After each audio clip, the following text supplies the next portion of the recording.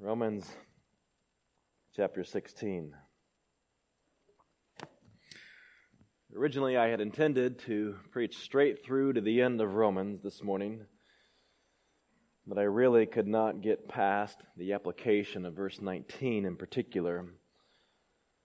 And so we'll take 2 Sundays to finish out the book, and then I do want to come back and preach a sermon that takes us all the way from chapter 1 through chapter 16. Let's go ahead this morning and read from verse 17 through to the end. Paul writes, "I appeal to you, brothers, to watch out for those who cause divisions and create obstacles contrary to the doctrine that you have been taught.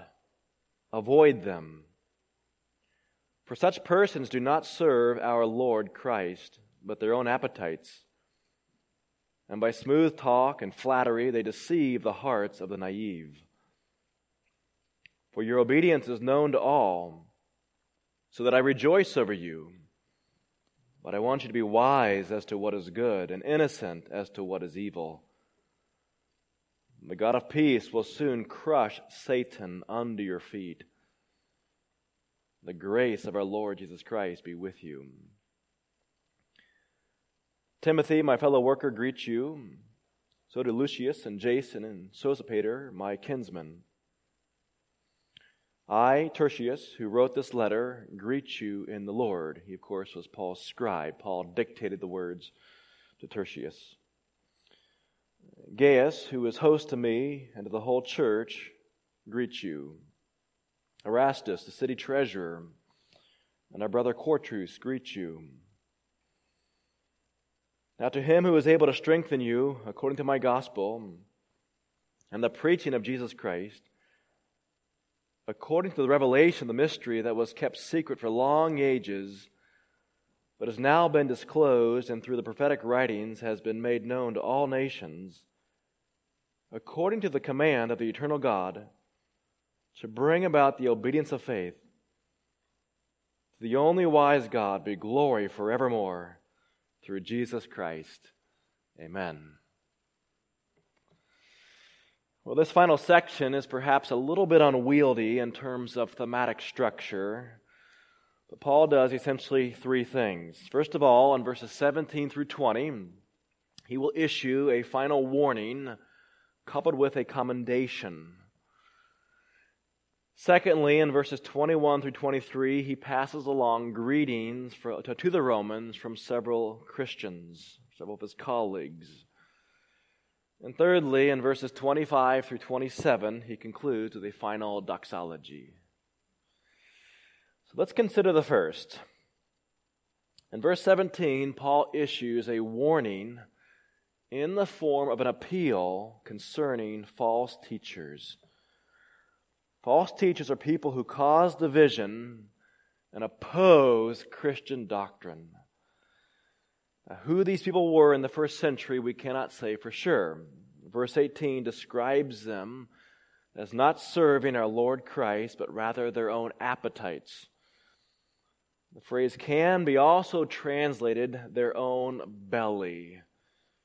It's probably an idiomatic expression for people who are just self-centered, egoistic, people who are interested in personal gain. And such people, notice, are persuasive, smooth-talking, flattering people. Their ultimate deception is in their tongue. It's quite possible, in fact, even very likely, that Paul refers to people who haven't yet even arrived in Rome. Paul surely would arrive soon, he thought. And when he came, the false teachers would come along also, because nearly everywhere Paul went, the false teachers came, sort of dogging his heels everywhere he went. Paul likely is referring generally to the kinds of false teachers that did indeed spring up all over the empire with the advent of Christianity.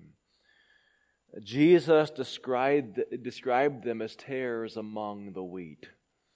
And Jesus warned us against them. They look like Christians. They sound like Christians. But don't be misled. So friends, we really have to face the implications of what Paul is saying. Paul is saying that Christians really can be naive. That's the end of verse 18. They deceive the hearts of the naive. Now, none of us wants to think that we are gullible or easily deceived. But if you are unwilling to take Paul's words seriously, then you probably are the person that needs this most. In fact, the most gullible people I know are people who think they're not gullible. That's the irony. And the truth is, through the internet and social media and radio and television, Christians have greater access today to false teachers than at any other time in all of human history. False teaching can pervade the atmosphere of your car simply by turning on the Christian radio station. And Christians today are more susceptible to false teaching as a result, because it's just everywhere. And Christians who think they can live independently of the watch care of the local church are especially naive. And pastors who think they don't need a multitude of counselors are naive. Have you ever really just considered how many warnings the New Testament has about false teachers? The answer is a lot. And the New Testament would not give us so many warnings unless Christians really were deceivable by false teachers. I just really want to make sure that we're not naive about this. I need to put this in a little bit of context. In the late 20th century and into the 21st century, there was a great deal of teaching in Bible-believing churches about separation from false teachers. Fundamentalism as a whole came to be largely defined by the doctrine of separatism. Any number of books were written on the topic, and conferences were convened to give attention to the topic of separatism. Now, I have at times been critical of the errors of fundamentalism. I do believe the movement often got off balance. Churches and organizations and individuals often took separatism to extremes. Strict separatism can degenerate into spiritual pride. Fundamentalism was complicit in segregation. It's a largely white movement. And it's true that separatism has been practiced in patently unbiblical ways. If you have a problem with a brother, well, go tell him. Don't put it in your pastor's journal and send it around to all your buddies. Strict separatism also fueled the production of tribalistic narratives in church history. The histories of fundamentalism and many denominations were often very one-sided. Let's just praise our whole movement and forget about the defects. Well, that's all true. I do believe that. But I sense at times that very well-meaning Christians and churches actually became so fed up with an imbalanced, unbiblical, exaggerated approach to separatism that they just wrote it off altogether. And that, my friends, is a huge mistake. Because the Bible does indeed call for separation from false teachers and disobedient brethren. Friends, there's just no getting around that. Look at the words at the end of verse 17. Avoid them. Paul does indeed call for separation from some people. Avoid them means avoid them. And notice again the word at the end of verse 18, naive. To assume that we can simply associate with anyone out there in the name of Christ is simply naive. Numerous passages speak of false teachers and do indeed call for separation. The most obvious passages are those that call for church discipline. Matthew chapter 18, for instance, outlines a procedure for disciplining a false teacher right out of the church. In addition, would you just consider what the New Testament actually says? All right, I'm just going to read a succession of verses. Matthew 7, verse 15. Beware of false prophets who come to you in sheep's clothing, but inwardly are ravenous wolves. Jesus said that. Matthew 7:21. Not everyone who says to me, Lord, Lord, will enter the kingdom of heaven, but the one who does the will of my Father who is in heaven. Matthew 16:11 through 12. How is it that you fail to understand that I did not speak about bread? Beware of the leaven of the Pharisees and Sadducees. Then they understood that he did not tell them to beware of the leaven of bread, but of the teaching of the Pharisees and Sadducees. Acts 20:28. Pay careful attention to yourselves and to all the flock in which the Holy Spirit has made you overseers. These are directions to the elders. To care for the church of God which he obtained with his own blood. I know that after my departure, fierce wolves will come in among you, not sparing the flock. Think of that. And from among your own selves will arise men speaking twisted things to draw away the disciples after them. Right there in the church, false teachers can arise. 2 Corinthians 11 and verse 13. For such men are false apostles, deceitful workmen, disguising themselves, get this, disguising themselves as apostles of Christ. And no wonder, for even Satan disguises himself as an angel of light. So it is no surprise if his servants also disguise themselves as servants of righteousness. Galatians 1, 6 through 9. I am astonished that you are so quickly deserting him who called you in the grace of Christ and turning to a different gospel. Not that there is another one, but there are some who would trouble you and want to distort the gospel of Christ. But even if we or an angel from heaven should preach to you a gospel contrary to the one we preach to you, let him be accursed. As we have said before, so now I say again, if anyone is preaching to you a gospel contrary to the one you received, let him be accursed. 2 Timothy 4, 3 through 4. For the time is coming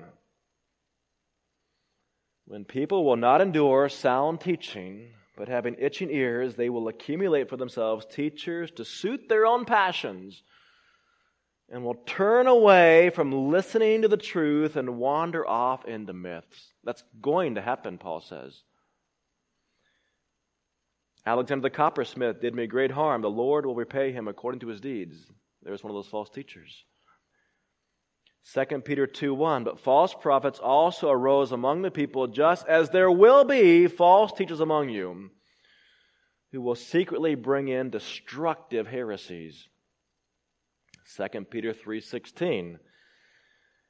There are some things in them that are hard to understand, speaking of the Old Testament, which the ignorant and unstable twist to their own destruction as they do the other scriptures. 1 John 2, 18 through 19, and verse 22 also. Children, it is the last hour, and as you have heard that Antichrist is coming, so now, this is first century already, many Antichrists have come. Therefore we know that it is the last hour. They went out from us, but they were not of us. For if they had been of us, they would have continued with us, but they went out, that it might become plain that they all are not of us. Who is the liar, but he who denies that Jesus is the Christ? This is the Antichrist, he who denies the Father and the Son.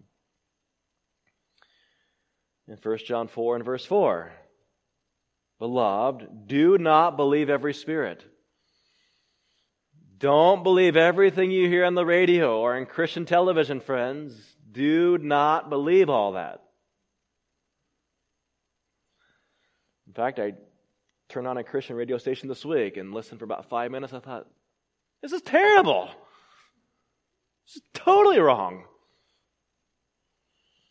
Do not believe every spirit, but test the spirits to see whether they are from God. For many false prophets have gone out into the world. Many, not a few, many. By this you know the Spirit of God. Every spirit that confesses that Jesus Christ has come in the flesh, that's the incarnation, is from God. And every spirit that does not confess Jesus is not from God. This is the spirit of Antichrist, which you heard was coming and now is in the world already. Friends, when you just go hunting through the New Testament for all the references that speak against false teachers, it really is astonishing how much you find there. Christians really can indeed be misled by false teachers. This is why we have so many warnings. Don't be misled. Last year I read a book by Malcolm Gladwell called Talking to Strangers. It's just not a work of theology. But Gladwell investigates our curious default tendency to believe people are telling us the truth. We know that people lie. We know that people deceive. We know that people seek their own best interest. But Gladwell says our default is to believe other people. I have people send me videos from time to time containing supposed expert medical testimony or social commentary or political testimony or scientific or theological commentary. And I have no idea who these experts are, but it's really interesting how easily these videos just sort of circulate through the Christian community and on Facebook and social media. And when I ask expert friends about these things, they say, don't pay any attention to that. All right, well, it happens.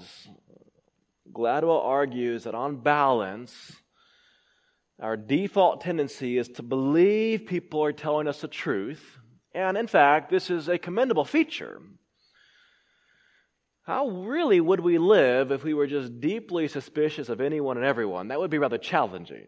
I mean, just assume everybody's lying to me. But our problem is this. We tend to overtrust our own judgment. We tend to believe that a deceiver is going to deceive everyone else except me, right? I mean, he's going to deceive a lot of people, but not me. Of course not me. Gladwell says we tend to overestimate our powers of discernment. And he demonstrates how trained FBI agents, judges, lawyers, people skilled in detecting deception are often no better off than the rest of us at detecting error. It's really quite alarming. Now, my purpose is not to go into popular psychology, all right? But I just want to awaken us to the truth that false teachers really are real, and the Bible is full of warnings against them. And Gladwell really is correct. We do tend to trust our own judgment. We tend to trust our own discernment probably more than we should. And this really can be true of younger people. Now, of all people, Christians should be especially wary about trusting our own powers of discernment. We are the only people in the world who really understand that we do need the illumination of the Holy Spirit shining into our hearts. We really get that. At least we should get that. We have to let the Holy Spirit just transform the way that we think. It's like the song that we just sang. Just let the Spirit illuminate those words line by line by line. And be willing to just say, I might be wrong. To change my mind over here. Now, friends, when you couple together two categories of New Testament passages, we have every reason to be alarmed. And the first category includes all the passages that I just read concerning false teachers. The second category is a long list of passages that speak of self-deception. Gladwell actually did not discover something new. The New Testament has told us for centuries that self-deception really is a problem. would you just listen again to the voice of the Holy Spirit? Romans 7, verse 11. For sin, seizing an opportunity through the commandment, deceived me, and through it killed me. 1 Corinthians 3:18, let no one deceive himself. Paul says that because it's possible. If anyone among you thinks he is wise in this age, let him become a fool, that he may become wise. 1 Corinthians 6, 9 through 10. Or do you not know that the unrighteous will not inherit the kingdom of God? Do not be deceived. Neither the sexually immoral, nor idolaters, nor adulterers, nor men who practice homosexuality, nor thieves, nor the greedy, nor drunkards, nor revilers, nor swindlers will inherit the kingdom of God. Don't let people talk you into the fact that they can live a life of sin and inherit the kingdom. Paul says, don't be deceived by that. 1 Corinthians 15, 33 through 34. Do not be deceived. Bad company ruins good morals. Wake up from your drunken stupor, as is right, and do not go on sinning. For some have no knowledge of God. I say this to your shame.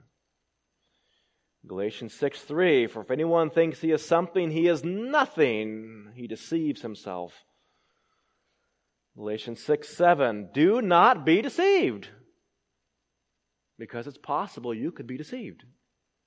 God is not mocked. For whatever one sows, that will he also reap. James 1, 14 through 16. But each person is tempted when he is lured and enticed by his own desire. Then desire, when it has conceived, gives birth to sin. And sin, when it is fully grown, brings forth death. Do not be deceived, my beloved brothers. He's talking to Christians. Do not be deceived, brothers and sisters. James 1:22, but be doers of the word and not hearers only, deceiving yourselves.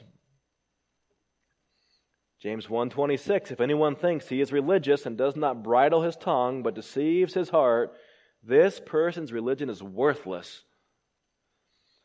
1 John 1:8, if we say we have no sin, we deceive ourselves and the truth is not in us. Now friends, I have read through that list before, but it probably is something that we just need to read often. We really can deceive ourselves. We really can be misled by our own thinking. All of us think, well, I'm the last person that I would deceive. Actually, you might be the first person you deceive. I've had conversations with teenagers and 20-somethings and lots of college students. And the whole time they're talking, I just keep thinking, this person is just totally deceived. I'm thinking, this person has clearly been misled by false teachers. He's very skilled at taking these verses right out of context. He's learned how to justify any behavior that he wants to indulge in. He's just ignoring the plain teaching of the Word. I mean, it's right there on the page. Look at it. It's right there. And it's like, no, but. Don't give me that. What does the text say? Friends, when you put these two categories of passages together, it really is alarming. We have numerous passages that warn against false teachers and numerous passages that warn against self-deception. And when you put these two together, we have every reason to be alarmed. Only at enormous peril to your own spiritual condition and to the health of the whole church can we ignore such passages. Some of you may be involved in counseling. And I have gotten to the point where basically I like to begin right here with these two categories of passages. Number one, there are passages that teach there are false teachers. Do you believe that? Do you really believe that there are false teachers who could deceive you? Yes or no? All right, number two, there are many passages that say self-deception is a real problem. Do you believe that? If they say yes, I believe both those things are true, okay, let's continue. If you don't take these two categories seriously, I don't have anything else to say to you.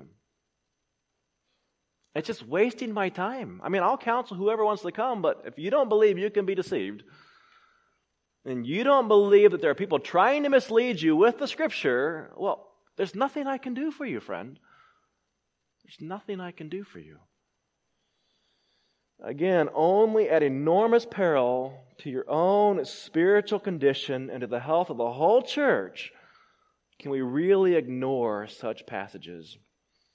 Now, why am I taking so much time with this? It's this.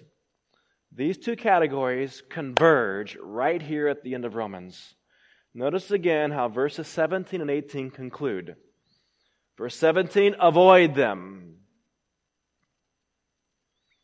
Avoid them refers to the false teachers.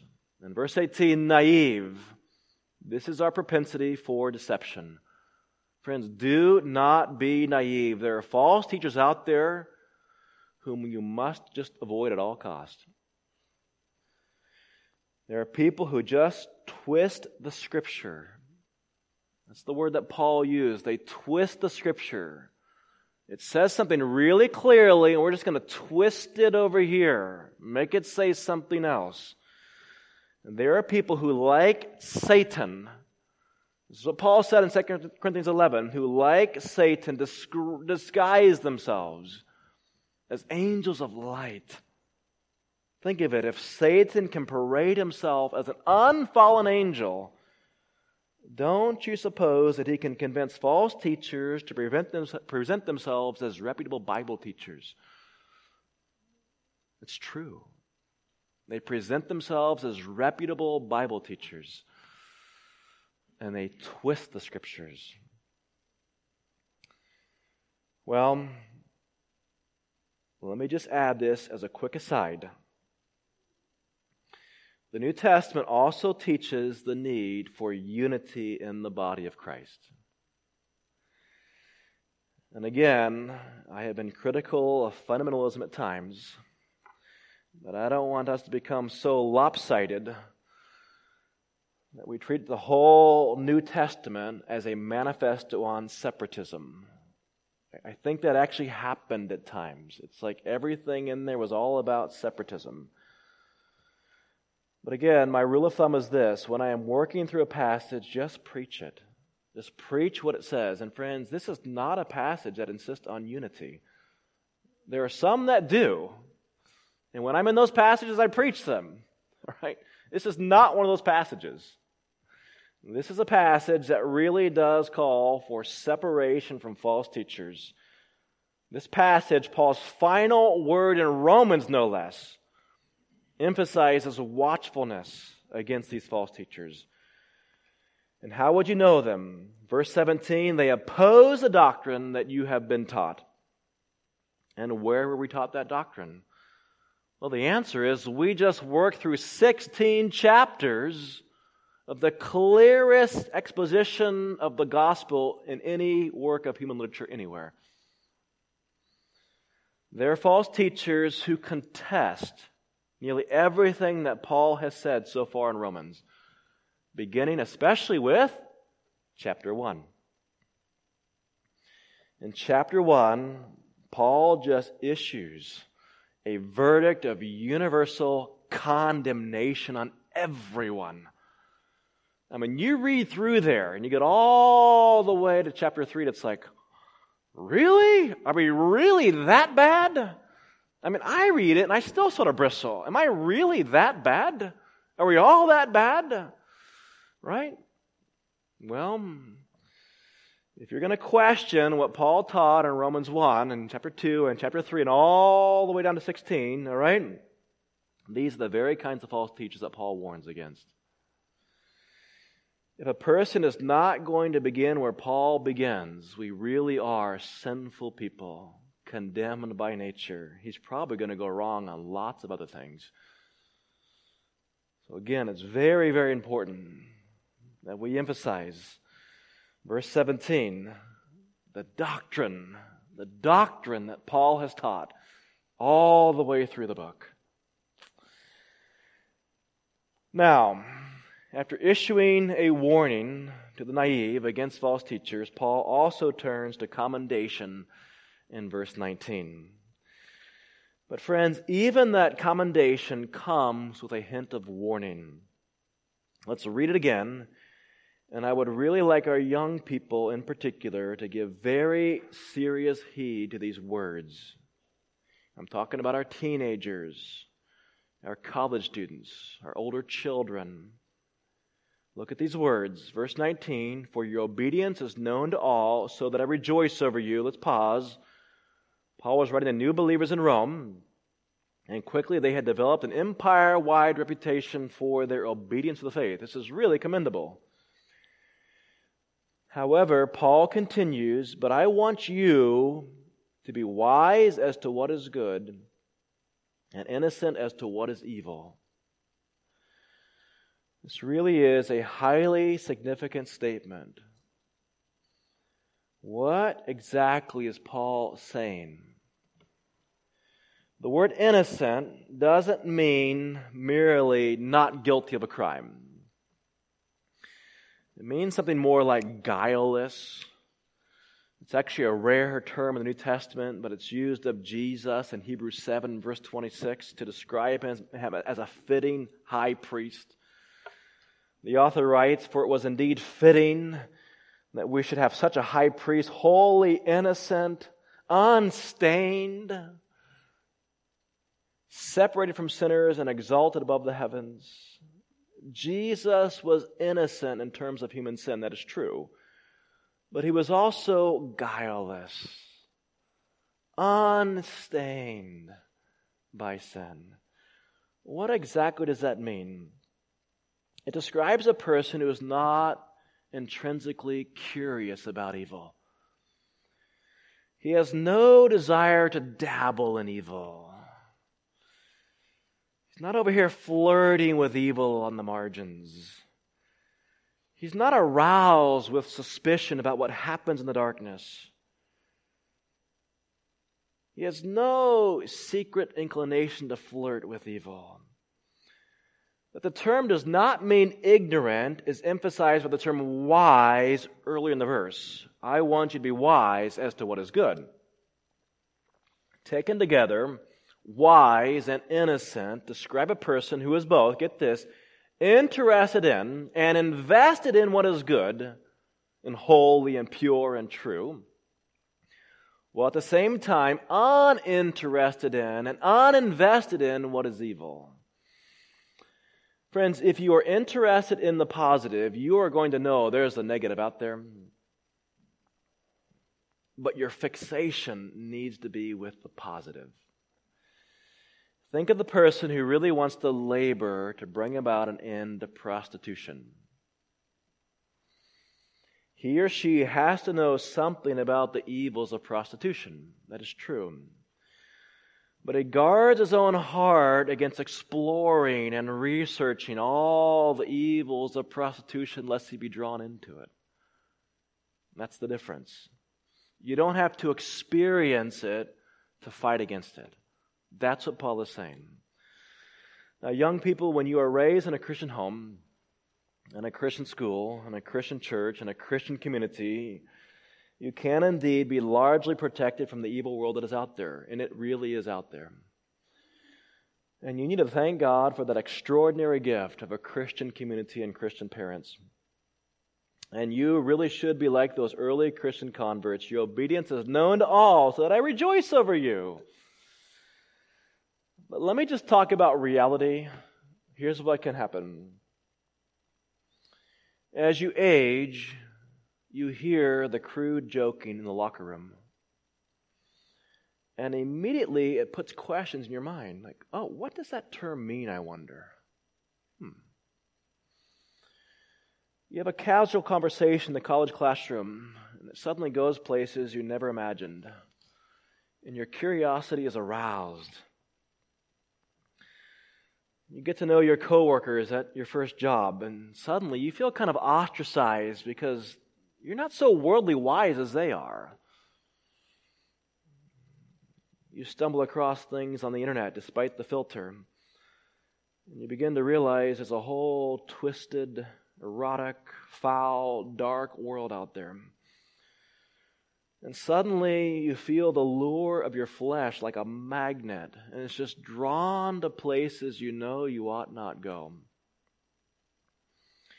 What happens is you discover your flesh. It's like when I was a kid. I heard about the bad words. I was in 3rd grade. And I didn't know what those bad words were. But as soon as I found out about the fact they were bad words from Jenny, my next door neighbor, I really wanted to know what those words were. My flesh was very, very curious. Well, Jenny went to a local Catholic school and was raised by her grandparents. But they told her she was not allowed to talk about the bad words. Well, I remember it like it was yesterday. That's not going to do, Jenny. I told Jenny, you had better tell me what they are so that when I hear them, I know not to repeat them.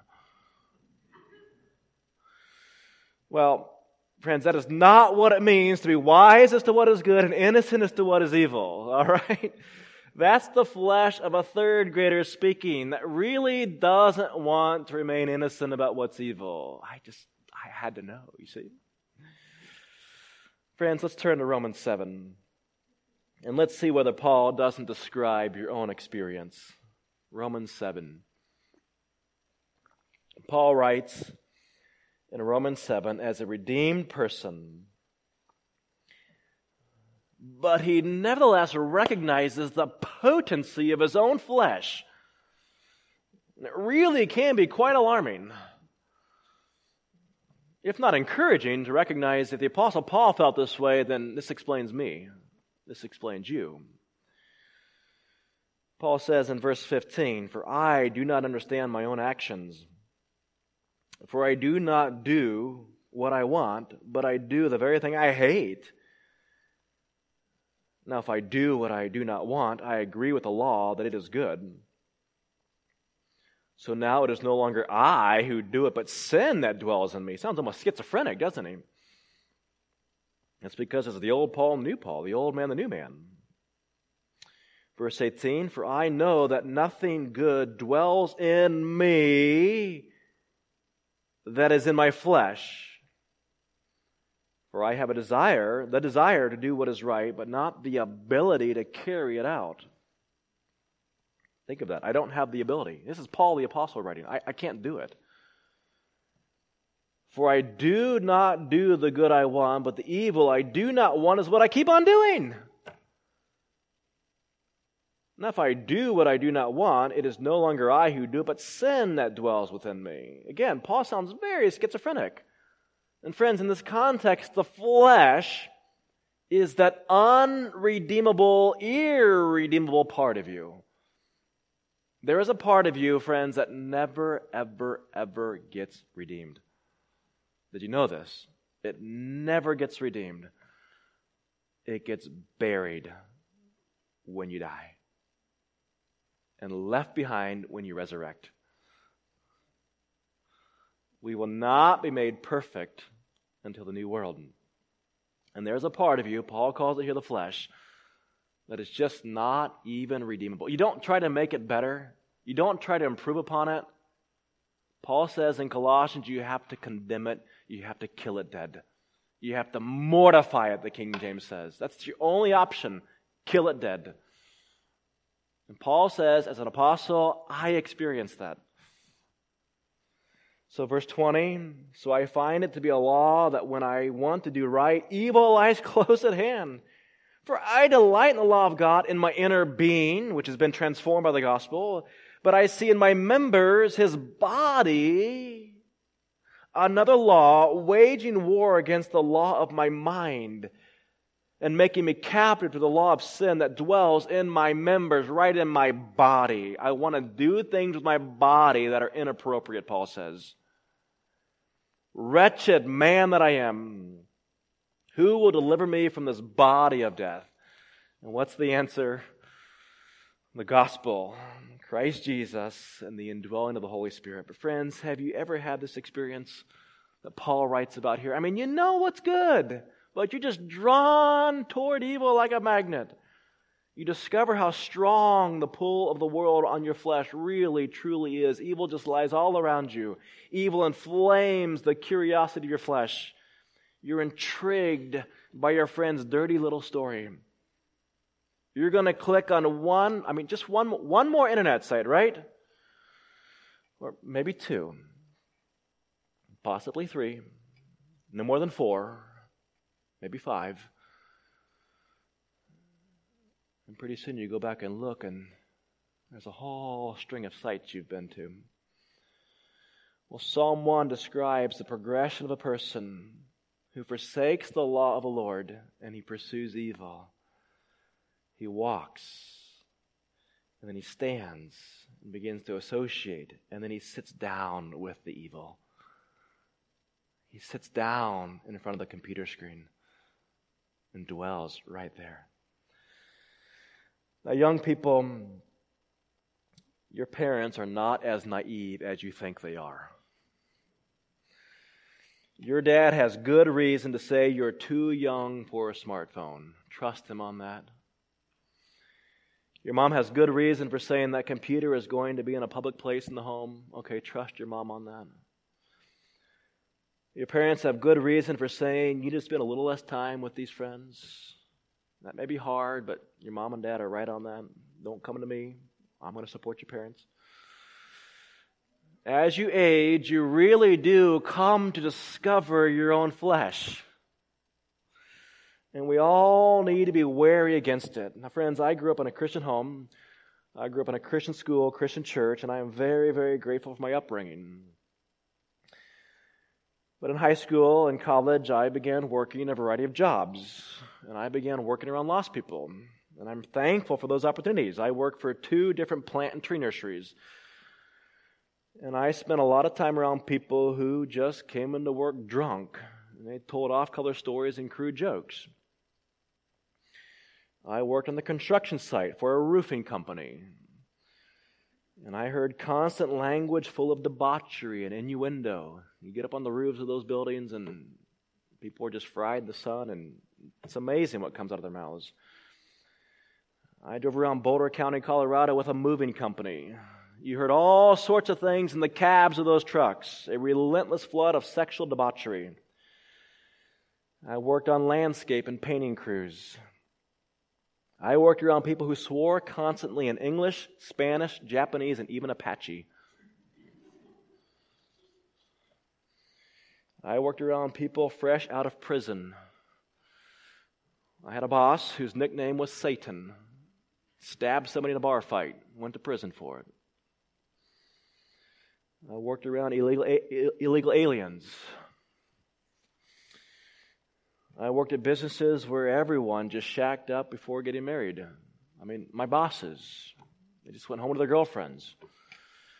And again, I am very, very thankful for those opportunities to just live out my faith and share the gospel in the workplace. I never got to participate in any kind of former summer mission trip. Never got to do counseling at a camp. But friends, I found the mission field all around me. I didn't have to go overseas to find the mission field. It was all around me. And I saw some of those people actually come to Christ. I do not regret those experiences. But here's the point. Those kinds of environments just constantly expose your flesh to evil. And you've got to make a choice about how innocent you want to be to it all. Friends, I was lied about and slandered and ridiculed in those environments for being a Christian. And I'm not putting myself up as some great saint, because I also fell in those environments. I was not always innocent about evil. I sat around and politely laughed at the jokes and hid my light under a bushel. I didn't want them thinking I was the weird Christian kid, right? The New Testament, friends, does not tell us we have to avoid working in those environments. Jesus indeed took his kingdom preaching vocation deliberately into the houses of the publicans and sinners. That's where Jesus went. But Jesus does not go in naively. That's the difference. He went in to bring the light into those dark spaces of the world. And Paul is really clear about this in 1 Corinthians 5. Paul warned against sexual immorality in the church. But he never said to avoid the sexually immoral person in the world. He didn't actually say that. They need the gospel. Listen to what he wrote. I wrote to you in my letter not to associate with sexually immoral people. Not at all meaning the sexually immoral of this world, or the greedy and swindlers or idolaters, since you would need to go out of the world. That's impossible. I don't want that in the church. But Paul never calls us off our rescue mission to those kinds of people in the world. He merely says, just don't bring that corruption into the church. So young people in particular, we are never called out of the world entirely. That really is the mission field. And that's where I think many separatists, from the Pilgrims down to many fundamentalists, actually went wrong. You're going to get on a boat and go to the other side of the world where there's nobody there to witness to? No. We can actually press this so far that it becomes absurd. Paul never calls us out of the world in terms of our witness. But at the same time, in verse 19, back in chapter 16, verse 19, he says this, to be wise. Be wise as to what is good and innocent as to what is evil. Guard your heart when you get your first job. Be willing to say, you know what, that conversation just does not interest me. I'm sorry, it doesn't interest me. Be willing to say, I don't need to know anything more about that topic. Make friends at college. Make friends with lost people. Make lots of friends with lost people. But don't forget what your parents told you about the internet.